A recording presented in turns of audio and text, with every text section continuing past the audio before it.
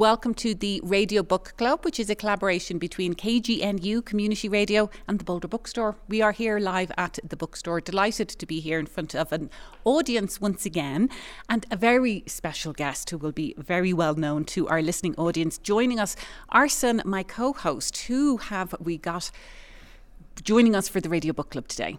We're here with Ted Conover, and his new book is Cheap Land, Colorado, Off-Gridders at America's Edge. It's great to have you with us, Ted. Thank you. Thank you very much, Maeve. Well, at the start of the book, you write that back in 2016, the American firmament was shifting in ways that you needed to understand. And these empty, forgotten places seemed an important part of that. So how do you get from there to the San Luis Valley, which is really where you spent time immersed with these folks? Yeah, I guess I live in a silo. I live in New York City, where I'm a journalist and a professor. And that counts as a silo, I think, because the election of Donald Trump was very surprising to me. And I'm not alone. Maybe there are other silos around. Maybe this is one. I don't know. We're a bubble. We're a bubble. Okay. Anyway, I was feeling the need to make a correction about the inputs to my mind and my political knowledge, and I happened to visit South Park and went to a part I hadn't been to before, south of Hartselle, which is a big, flat, empty piece of plains, which if you look on Google Maps, you see this giant grid of dirt roads superimposed on it, and only a handful of people live there. But as I drove through, I wondered about them and why they would live there, because it's very lonely, it's windy, it's cold, and the people seem mostly to live in RVs or really sort of questionably sound structures, and it just looked cold. And not long after that, I have a sister who worked for the Gates Family Foundation in Denver at the time and visited Alamosa in the San Luis Valley, where she saw people living off-grid in a similar fashion, but much larger, because the San Luis Valley is really big, as you guys know, and it was similarly subdivided. Lots of it was in the 1970s into 5-acre parcels that were sold by newspaper ads and even on TV for $30 down, $30 a month. I'm told it was one of the only places you could buy land for that little down in the United States. And the lots were popular, but there were so many of them. And it was hard to live on them. Anyway, I'm getting ahead of myself. I thought it would be really interesting to learn more about people who lived out there. And from what I'd heard, they voted for Trump, many of them. And I heard about a group in Alamosa called La Puente, which had an active outreach effort going to bring people out there sort of into their web of services so they wouldn't become homeless when it got cold.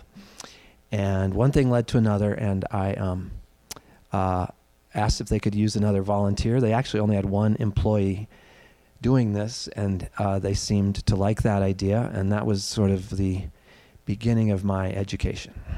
Could you paint a picture of the San Luis Valley? Like, I think a lot of people, like you said to the audience, we kind of know it, but maybe we go to Crestone, or maybe we go to the sand dunes. Yeah. Maybe we drive down through it on our way to Santa Fe, but give us a feeling for what the true immensity of that valley is, because it's actually bigger than I realized. Yeah, it's, I guess, almost the size of New Jersey. That's a common comparison. It's really big, and it has a really nice feeling of containment, because it has the Sangre de Cristo Range on the east side, running north-south, and then the San Juans are on the west side, and the two of them enclose the valley, and the very southern tip of the valley is about around Taos, so it crosses the state line, but most of it's in Colorado, and it's one of the most beautiful parts of the state to me.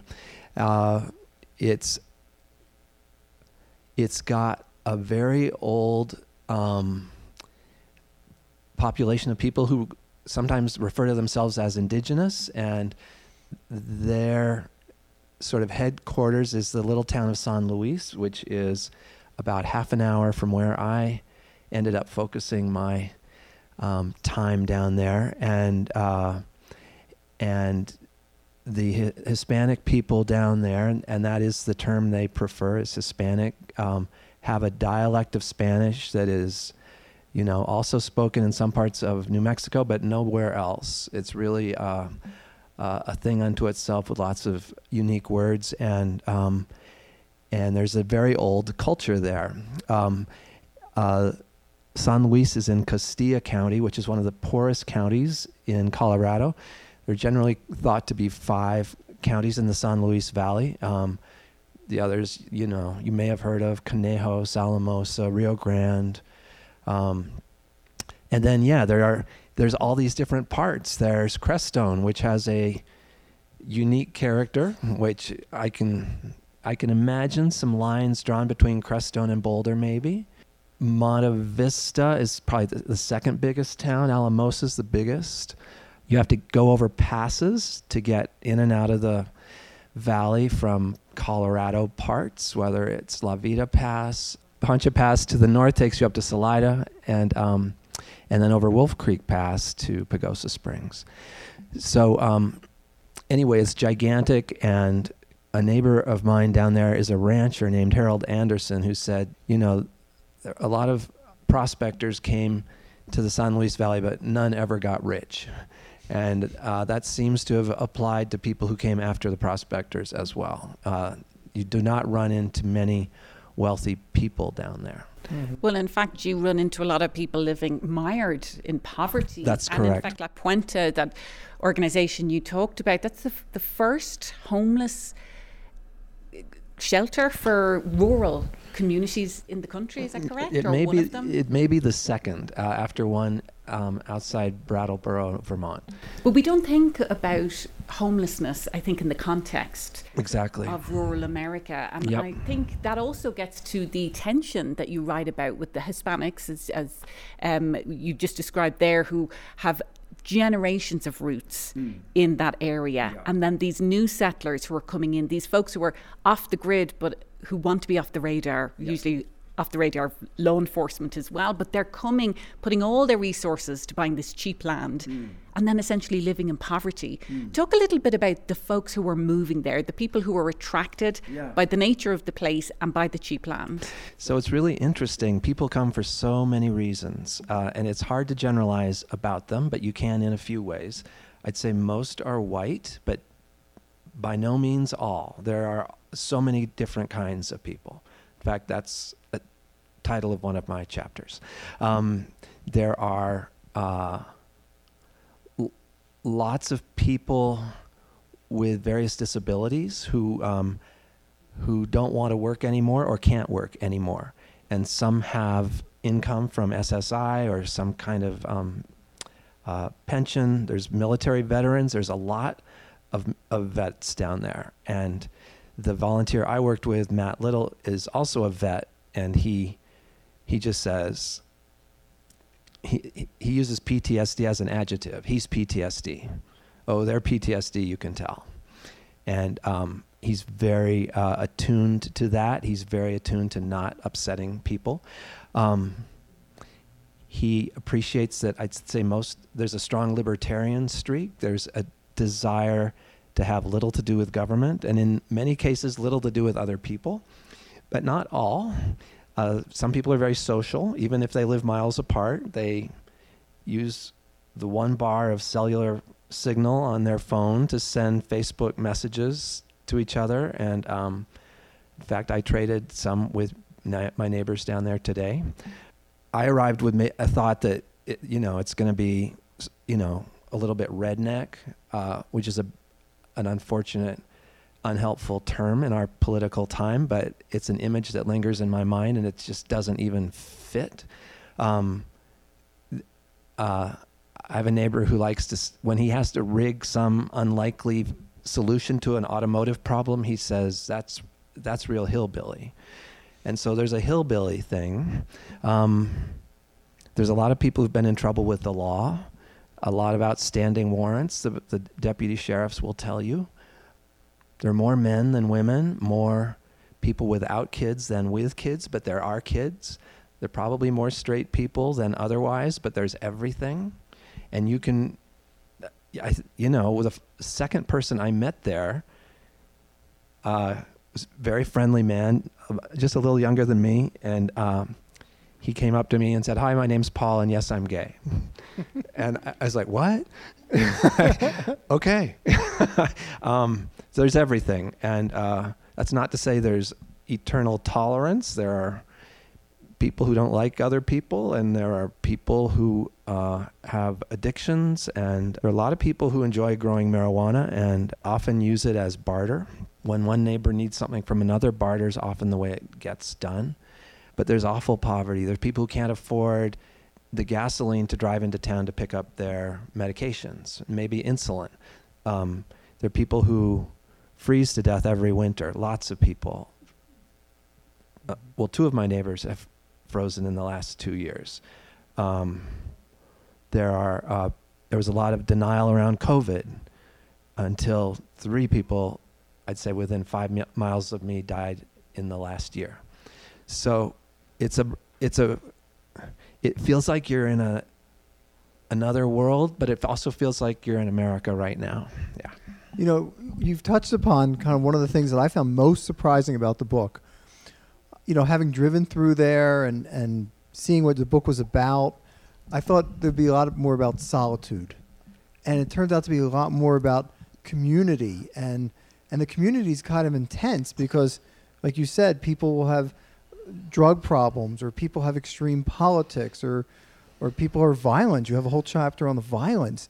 And I guess, did that surprise you how much you ended up interacting with other people when here you are in probably per mile one of the least populated areas in the country? I guess it surprised me, but I'm so happy that it did, because one of my great fears out there was being lonely. And I'm sure lots of people are lonely out there. But since it's kind of my job, first as a La Puente volunteer and then as a journalist, which people know I am, to talk to people, I have an excuse to show up and talk to people or just hang out. And once there was a very difficult barrier to entry because of my background, right? I'm not from there. I'll say I'm from Colorado, and they go, "Where?" And you say Denver, and yeah, right. No, and I have this stigma I carry of being a journalist and being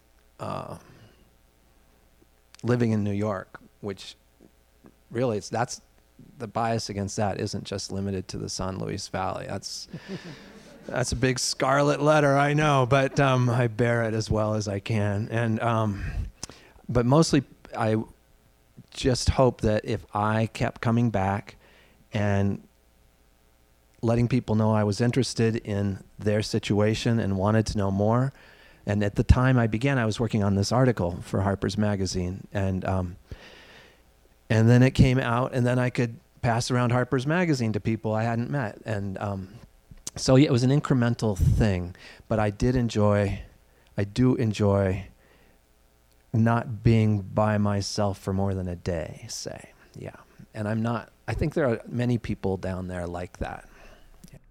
But your last chapter, you actually deal with COVID. It brings us right up to 2020, and it's called Guns, Germs and Politics, which is, I think, a perfect description of America right now. And you would think by the nature of the fact that people are so spread out, COVID mightn't have been as much an issue, because it's not like in New York where you live, people are on top of each other. Yeah. And yet it was. And you described, though, the political intersection where people didn't believe what was going on. There were people who thought it was all a conspiracy, and you were trying to have these conversations. I think at one point you were showing people documents on your phone. It was like, no, I mean, describe some of those, because I think having some of those conversations with people that you genuinely care about, you've got skin in the game. It's a different stake than shouting at somebody on Facebook that you don't know, or deciding to not speak to, a second cousin because you disagree with them. And that's where a lot of people are right now. So describe what was going on then and how you breached the gap in some of those conversations. Yeah, so if you have an old-fashioned TV antenna, you can pick up something like 15 broadcast channels down there without any subscription. And a lot of people watch Fox News for their news. And many of those people did not believe COVID was real, or that it was the emergency that experts claimed. And I would come back from New York and people would ask me, is it a hoax? And I'd say, no, it's not a hoax. My neighbor is a doctor and his hospital has refrigerated morgue units outside it because so many people are dying. And my my other doctor, my personal doctor, is so stressed because she is seeing so many people die that she's thinking of quitting, and she later did, actually. So I tell stories like this, and people look at me like I must be lying.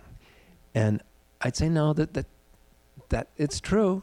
And then you sometimes find people in the state of uncertainty. So I have a neighbor who gave a potluck barbecue for Memorial Day, and he laid out masking tape on his deck behind his trailer, 6 feet, social distancing lines. And he wore a mask, and I wore a mask, but we were the only ones to wear a mask. And nobody paid attention to the masking tape. And he's a hard person to pin down politically. He voted for Obama, and then he voted for Trump. You know, talking politics in that world is it's sort of nerve-wracking because you want to listen, you want to try to understand where people are coming from, but then you hear something wrong or even offensive, and sometimes you have to say something, and that gets to be really difficult. And one of the hardest things for me about researching this project was not speaking my mind when I wanted to, because I did not want to be the token liberal who you could always count on to argue with your point of view. But I did feel it was my duty when my neighbor said, yeah, I heard 30 people died in the valley so far this month, but that can't be true. I bet it was 1 or 2. And I said, well, no, I just got an email today from the county health department. Would you believe them? And he said, well, maybe. And I said, let me show it to you. And I handed him my phone, and he goes, oh, okay, maybe it was higher. So, you know, maybe I moved the needle a little bit, but I don't think much. I kind of think what I did was show you can have a conversation and not sell yourself out. You can say, well, maybe Joe Biden's son did something wrong, but I think Obama was a great man. Right? You might give you might give a little and take a little. Or I know Hillary was no friend of people like you. I think that's true, actually. I think she does not like people like them very much, but I said she has a lot to recommend her. And that's like, oh, really? Yeah, it was always, in fact, often that would be my least favorite thing to discuss is politics. But it's so important. And I was asked, would you vote for Trump? And I said, I would never vote for Trump. Why never? Because he doesn't think journalists are telling the truth. And I work really hard to tell the truth. And they go, oh, okay. So there's all these individual exceptions. And it comes to even like, the payments during COVID, stimulus payments, right. So there are lots of people who feel the government should not be giving out that money, but if it arrives in the mailbox, they're going to spend it. And because they're not stupid, they would say. And so, yeah, you see people who are against welfare on welfare. And you go, well, there's a little contradiction there. And they go, hey, I'd be stupid not to take it. Mm-hmm. I say, okay. And you qualify, so you should probably take it. Mm-hmm. But the Democrats encourage people to take welfare. And I'm like, well, Do they? It seemed in a larger way, not maybe party politics, but there were some aspects where it seemed you certainly sympathized with them, which is, this code enforcement, the idea that they want to live away from government intrusion. And it seemed like my reading of the book that you found that reasonable.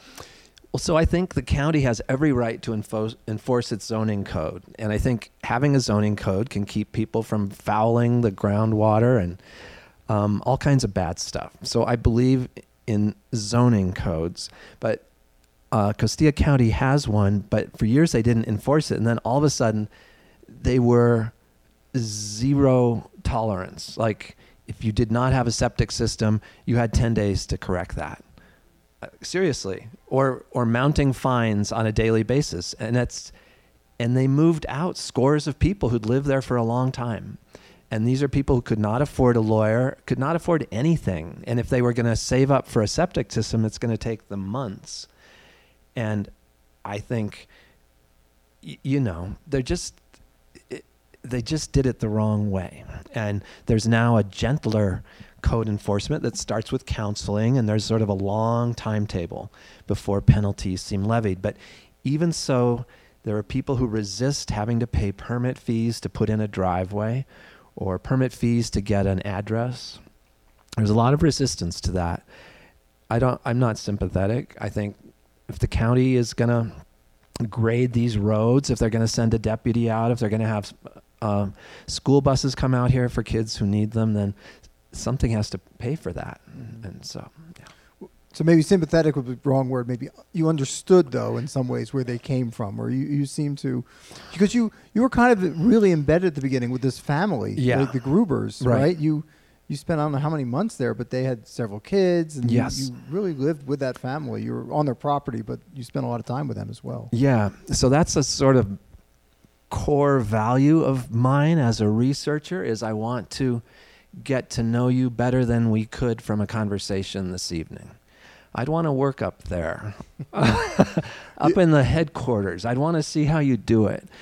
And I'd want to come back day after day after day. We got some receiving you can do tomorrow morning. I'll see you here at 9. No, but the Grubers had been to La Puente. They had, the dad had colon cancer and had just gotten out of the hospital when I met them. They had just had their youngest daughter, their fifth daughter had been born about 3 weeks before I got there. And La Puente said, would you like to have a tenant who would pay you rent to leave his camper trailer on your property? And they said, yeah, send him down to meet us. And I like them. They seem like good people. They seemed to think I was an interesting weirdo who would come out there and want to hang out. And so they became sort of, my main base for the first 2 years. And then about halfway through, I bought my own land.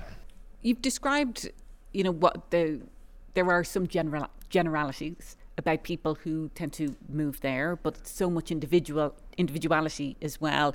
But overall, we're sitting here in the Boulder Bookstore in Boulder, where the property prices couldn't be more different than cheap land Colorado, where I think it's like 5-acre plot for $5,000. I don't know if it's the same. You can even get it cheaper than that. So it's like another world away, albeit it's in the same state. And I know many people would probably just have their own assumptions about even hearing you talk about what people are like. So what do people get wrong about that part of America, about rural America? Because since 2016 and the election of Trump, people have been trying to desperately analyse how can we have such different things in our country here? What are we not understanding? What are we missing? I think one stereotype is that there's a monoculture of dull, white, poorly educated, discouraged people that fills in all the space between cities in the U.S. And there's in my experience, there's a hint of truth to that, but it's so much more diverse and interesting than that. And what I kept running into was people who they just could no longer find a way to live a more typical life. They had disappointments. They were fired. They got injured. They couldn't afford life. After my Harper's article came out, a guy who lives a mile from me said, I read your article and there's a problem with it. And I said, okay. And he said, you didn't put people like me in there. And I said, okay, can I interview you? And he said, yeah. And he was a tech worker in Aurora, owned his own house, had a mortgage. This is back in the MCI days. He was union. He made, I think, around $70,000 a year until he was laid off, couldn't get another job, couldn't afford his mortgage. He was on the verge of getting evicted. His son, who'd been in the Air Force, overdosed and died. And then his wife, who had issues with emotional stability, killed herself. And he just gave up. And he lives in a trailer about the size of the first 5 rows on one side. He has 4 dogs. There's barely room for 2 people inside because he has furniture and food stored up. And it's totally gentle, kind man. Was in the Navy. His mom is Japanese. His dad was white. He's been trying to build a house next to this little trailer for about 3 years. Somehow he just can't seem to finish it. And he's one of my favorite neighbors. I tried to get him a Home Depot grant for veterans through La Puente. And he didn't get it. I felt so bad because I had raised his hope that maybe he could. And anyway, there's people you don't like, but there's a lot of people you do like and who you think, wow, a lot of bad stuff happened to you. And I don't really think in most cases it was their fault, right? Like lots of bad stuff can happen. And among people who are disappointed and discouraged, I think, sometimes some very strong political views can take root. And I think that's happened. Well, we're going to say goodbye to our radio audience, but we're going to have more conversation here to be on the podcast. So I encourage people to subscribe to that for the after hours version. But in the meantime, Ted, thank you so much. It's been wonderful to... I feel we were just getting started. We are. There's going to be, like I said, switch over to podcast and we'll have more conversation with Ted Conover. But what we always do at the end of the radio show, Arson, is invite people to read along with us for the next book. So for the month of December, who are we reading? We're reading Erica Worth, and her book is White Horse. It's a Native American horror novel set in Colorado. I feel we've done Stephen Graham Jones a few times, who also writes Native American horror in Colorado. So we're going to be the experts in this niche. But I'm very excited to read Erica's book. I think we're going to get a real different look at Denver than many other books give us. So it's going to be exciting. Well, do tune into that. It's going to be on KGNU on the 4th Thursday in December. And don't forget to subscribe to the podcast. A lot more content there because we're going to have more conversation with Ted Conover. But in the meantime, thank you so much for tuning in to the Radio Book Club, a collaboration between KGNU and the Boulder Bookstore.